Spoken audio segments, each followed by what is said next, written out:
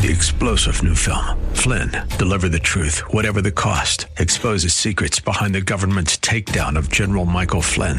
Flynn knew what the intel world had been up to. He ordered the first audit of the use of contractors. This set off alarm bells. He told the truth. He was the most dangerous person for Donald Trump to hire. They had to get rid of Flynn. Flynn, deliver the truth, whatever the cost. Available now. Watch it today. Go to salemnow.com. salemnow.com. For Zion's sake, I will not keep silent. For Zion's sake, I'll not hold my peace. Welcome to For Zion's Sake. Isaiah 62:1 is taken directly out of the Hebrew Scriptures when the prophet Isaiah declared, "For Zion's sake I will not keep silent, and for Jerusalem's sake I will not keep quiet, until her righteousness goes forth like brightness, and her salvation like a torch that is burning." Your hosts for the program are Shelley and June Volk, Jewish believers burdened to see Jew and Gentile become one. Believers strengthened in their faith and for their Jewish kinsmen to come to the saving knowledge of Jesus as the Messiah, the Son of God. Bless the Lord and welcome to For Zion's Sake. We thank you for joining us. We're the Volks. My name is Shelley. And my name is June. Hi, everyone. It's good to be with you as we continue a theme that we started yesterday. And if you were not with us, the theme this week is the sufficiency of God.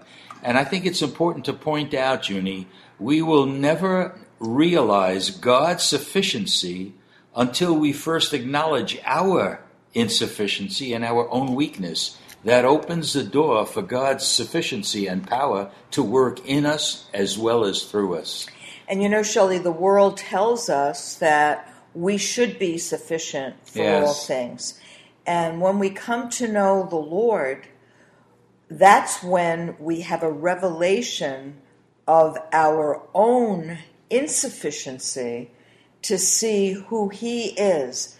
So for any one of our listeners, if you're not born again, if you haven't asked Jesus to come into your heart, if you haven't given the Holy One of Israel, the God of Abraham, Isaac, and Jacob, your heart, I really want to encourage you to pray and to find out about the God who created you. Yes. Because He is faithful and He really is sufficient for everything in your life. If you're going through a trial, He's there to comfort you and help you and guide you and deliver you. So we just want to thank the Lord for this opportunity of opening up the Scriptures to see the sufficiency of God and how He takes care of us. You know, Junie, while you were talking, it made me think of there's a big difference between men and women, obviously, but I think it's even true when it comes to the issue of being dependent. Men do not like to be dependent, and yet the key to being a strong in the Lord is to acknowledge our utter dependence upon the Lord. We read a number of scriptures yesterday, and I'd like to repeat them because that will lay the groundwork for where we're going. For example, in Jeremiah chapter 10, verse 23, we read these words, "I know, O Lord, that a man's way is not in himself, nor is it in man who walks to direct his steps." Proverbs 16:9, "The mind of man plans his way, but the Lord directs his steps." Then in Proverbs 20, verse 24, "Man's steps are ordained by the Lord. How then can man understand his way?" So we're seeing there's a clear picture coming forth that we are dependent upon the Lord. And when we're dependent upon the Lord, we need to recognize His power. We saw in Psalm 31, verse 3, "For thou art my rock and my fortress. For thy name's sake, thou wilt lead me and guide me, for thou art my strength." Psalm 32, verse 8, "I will instruct you and teach you in the way in which you should go. I will guide you with my eye upon you." That is like God's invitation to all of us, June, that He's waiting to guide us, not just in word only, but with His eye. He'll keep His eye on us so we are guided in a proper way.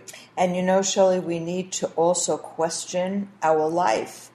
Are we living for His namesake? Such a or key.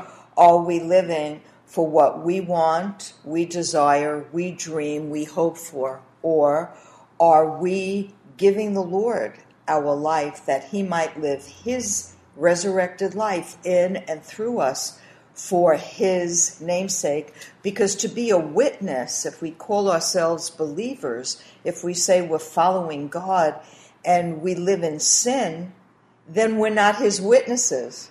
Really? Because his witnesses live according to his word, Amen. Which is alive, right? Because Jesus is the Word Hallelujah. Made flesh. And we pointed out that we really see this demonstrated in the first century church. The church was led by former fishermen and tax collectors, not men of prominence, and they were weakness. They just had to depend upon the Lord. And in that initial stage of the church's birth, you might say, we see in Acts chapter 4, verse 33, the Word of God says, great grace was upon them all. We also spoke about the beginning of David's army from 1 Samuel 22, verses 1 and 2. And now we'd like to show a Old Testament demonstration of what we're talking about, a pattern on how we should allow the Lord to direct our steps. So if you have your Bibles, turn with us. We're going to go through 2 Chronicles chapter 20, one of the most instructive chapters in all of the Bible. All right, 2 Chronicles chapter 20, I'm going to read the first 4 verses. Now it came about after this that the sons of Moab and the sons of Ammon, together with some of the Meunites, came to make war against Jehoshaphat. Then some came and reported to Jehoshaphat, saying, a great multitude is coming against you from beyond the sea, out of Aram, and behold, they are in Haazon Tamar, that is, En-gedi. And Jehoshaphat was afraid and turned his attention to seek the Lord and proclaimed a fast throughout Judah. So Judah gathered together to seek help from the Lord. They even came from all the cities of Judah to seek the Lord. So 3 armies were coming against Judah, and these armies outnumbered the army of Judah dramatically. Jehoshaphat the king was afraid and turned his attention to seek the Lord. In Hebrew, the definition, the translation is, he was setting his face to seek the Lord. And all Judah gathered together to pray. So we see the first line of defense is what? Is seeking the Lord. And I appreciate the reality and the authenticity of the scriptures, because it doesn't make Jehoshaphat look like a worldly leader or with a worldly mentality. But it said he was afraid. And therefore he immediately turned his attention to seek the face of God. That is the beginning point. All right, let's go on, beginning at verse 5 now. Then Jehoshaphat stood in the assembly of Judah and Jerusalem in the house of the Lord before the new court. And he said, O Lord, the God of our fathers, art thou not God in the heavens? And art thou not under ruler over all the kingdoms of the nations? Power and might are in thy hand, so that no one can stand against thee. Did thou not, O our God, drive out the inhabitants of this land before thy people Israel, and give it to the descendants of Abraham, thy friend forever? And they lived in it, and have built thee a sanctuary there for thy name's sake, saying, should evil come upon us, the sword, or judgment, or pestilence, or famine, we will stand before this house and before thee, for thy name is in this house, and cry to thee in our distress, and thou wilt hear and deliver us. So again, Jehoshaphat recognizes the power and the strength and the greatness of God, number one, on what he has done in the past, and there was a confidence in Jehoshaphat that since God is the same yesterday, today, and forever, he will act in the same way this time as well. And in verse 9, Shelley, my scripture reads, in its translation, should evil come upon us, the sword or judgment or pestilence or famine, we will stand before this house, that's the house of the Lord, Shelley, and before you, meaning the Lord, for your name is in this house, and cry to you in our distress, and you will heal and deliver us. So even to see what they were crying out for his namesake and his house. Amen. All right, let's go on, beginning at verse 10. And now behold, the sons of Ammon and Moab and Mount Seir, who whom thou didst not let Israel invade when they came out of the land of Egypt, they turned aside from them and did not destroy them. Behold, how they are rewarding us by coming to drive us out from the possession which thou hast given us as an inheritance. O our God, wilt thou not judge them?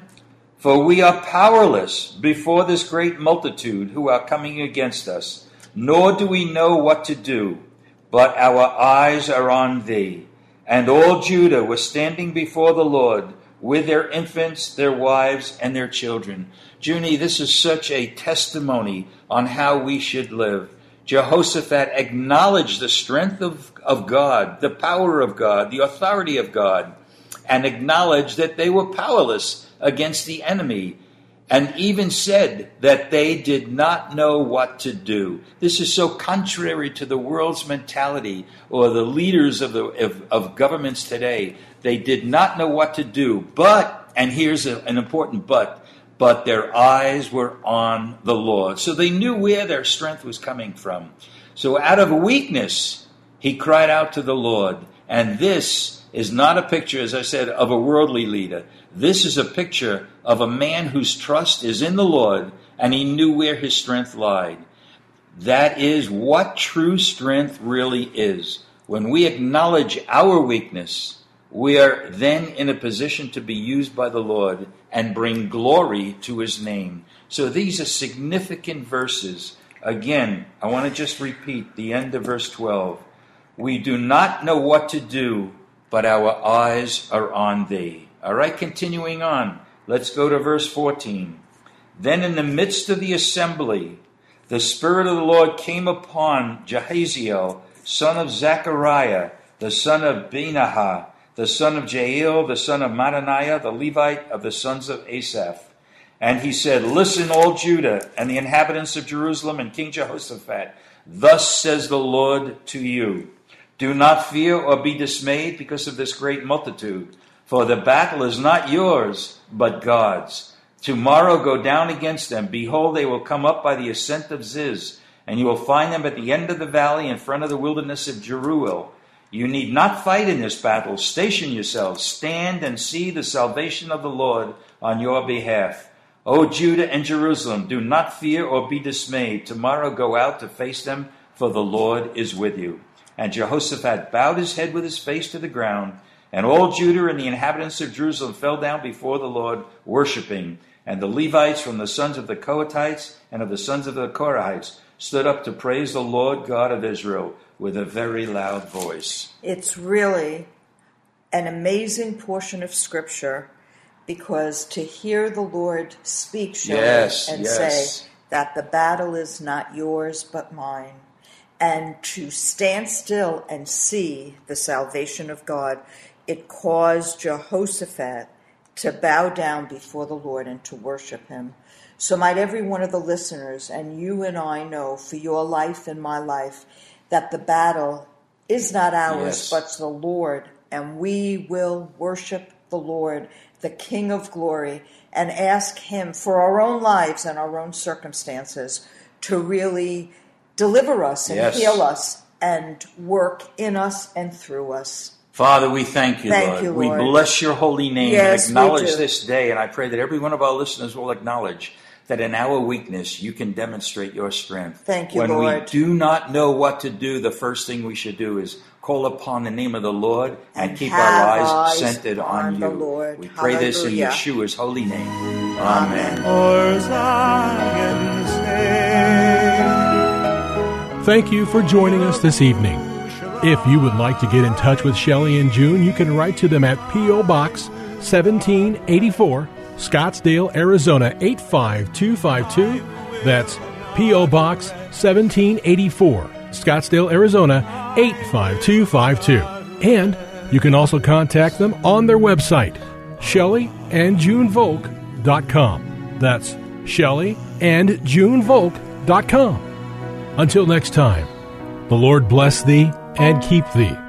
The Lord make his face to shine upon thee and be gracious unto thee. The Lord lift up his countenance upon thee and give thee peace. This program has been brought to you by the Psalm 127 Fund.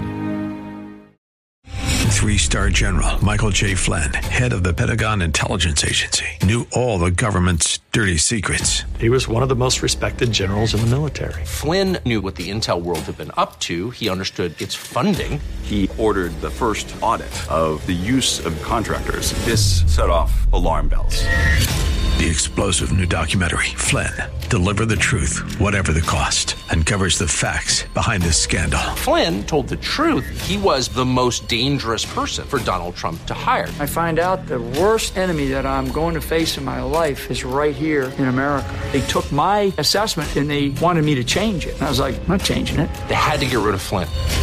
With in-depth interviews, archival footage, and never-before-seen personal records of the man behind the headlines. I just felt like I was drowning. Flynn, Deliver the Truth, Whatever the Cost. Available now. Watch it today. Go to salemnow.com. salemnow.com.